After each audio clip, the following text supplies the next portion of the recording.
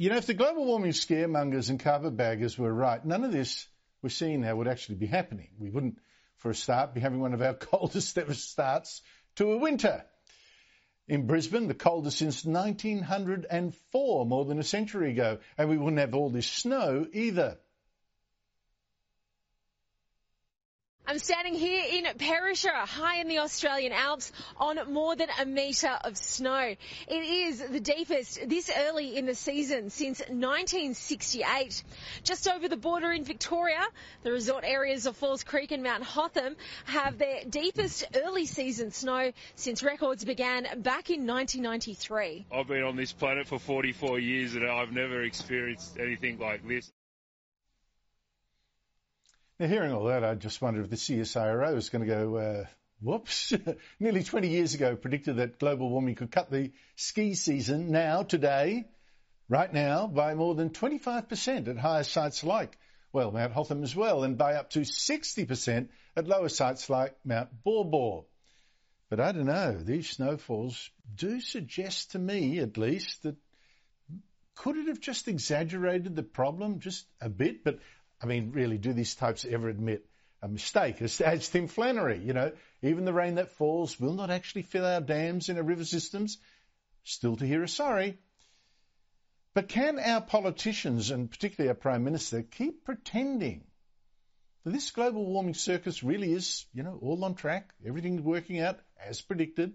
Can they do that when Australians are freezing, when we're running out of electricity and cheap gas to heat our homes, and when solar and wind power, our great saviours, are failing? Because this is very much not what we were told would happen. And because of this, thousands of Australians could lose their jobs and pensioners could even die in homes that some cannot afford to heat. But Albanese still doesn't get it. Our new Prime Minister still can't see that his radical global warming policy is now dead. Or it better be. Albanese right now is just one of the political leaders still in denial as Australians are hit by the highest prices they've ever seen for gas and electricity. And in fact, these people are not just wrong, but complete hypocrites. Let me explain. In Victoria, for instance, Premier Daniel Andrews now says that he wants more gas because of the huge prices, lack of supply, and because so many people are turning on their heaters. But this is the very same Daniel Andrews, global warming crusader, who 2 years ago actually boasted how he'd stopped people finding more gas, how he'd banned fracking for coal seam gas, and even banned conventional gas exploration on land until recently. There's also the Premier whose anti-coal rules have helped force shut the giant Hazelwood coal-fired power station when its owners realised it had no future in Victoria. Same story in New South Wales, same hypocrisy. You take New South Wales Treasurer Matt Kean, another climate catastrophist.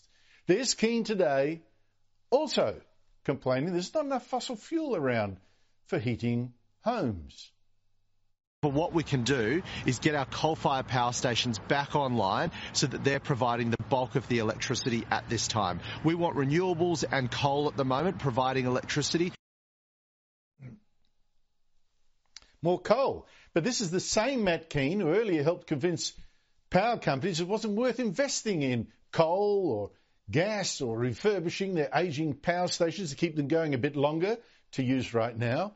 Why would they when this Matt Kean declared he wanted New South Wales powered totally by renewables in just 8 years from now? If you care about cheap energy and reliable energy, then you're looking at wind, solar and pumped hydro. So is it any surprise that AGL, hearing these anti-coal policies, closed one of the 4 units of its Liddell coal-fired power station in New South Wales just 2 months ago and announced that the rest would shut next year? Boy, we miss that electricity now, don't we?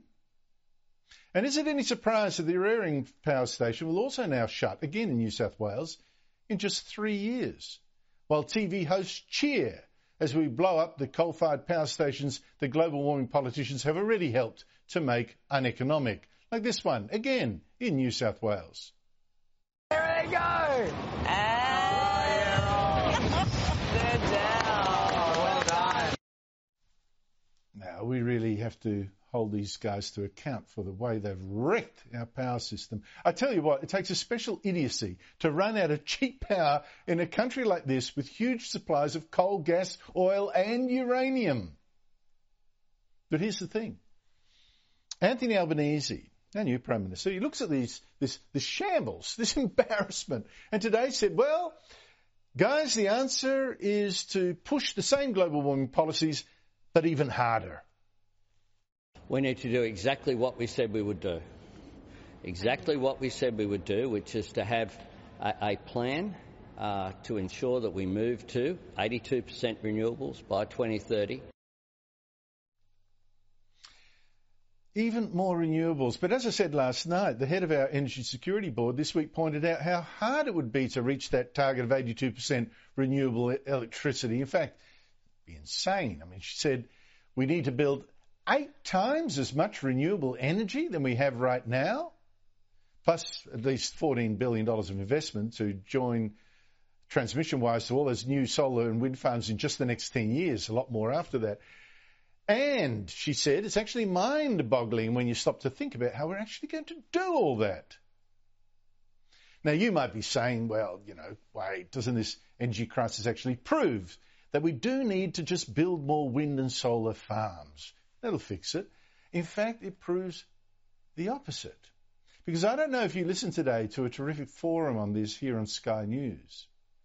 Now, you're being told, well, part of the cause of this electricity shortage is a lot of coal-fired generators suddenly offline at the same time. Let's have more solar and wind. But what you're not told is that wind and solar, the ones we've got already, actually failed. That's why we're in this shtick as well. They failed so badly that Labor's idea, and Matt Kean's as well, that we just need lots more renewables, plus, batteries and pump storage for when the wind doesn't blow, the sun doesn't shine. That plan is actually nuts. Because here's what Frank Calabria, who's the head of Origin Energy, our biggest electricity supplier, told that forum today. Batteries will come in and they'll operate for hours. Pump storage will come in and it'll operate for maybe a good portion of a day. But what we've seen in the power system right now is probably a month or so of low wind, no solar, and the reality is we will need that backup capacity.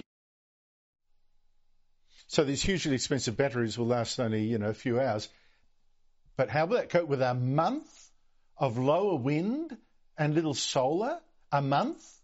And that's because of all these rain clouds, of course. The sun doesn't shine, etc., etc. And Labor says we're going to rely on that wind and that solar, that so unreliable, for 82% of our electricity. Seriously? As Calabria said, you would need to have a massive second power system built in the background to kick in when the wind and solar fail, like it has in the last month. 2 power systems essentially doing the one job, which is why going green costs an absolute fortune. So, there we are. Global warming isn't the great threat we were told. Solar and wind aren't the great solutions that we were told. And, by the way, Labor's plan is going to cost an absolute nightmare. I think it's time Anthony Albanese checked these facts and pulled the plug on his plan.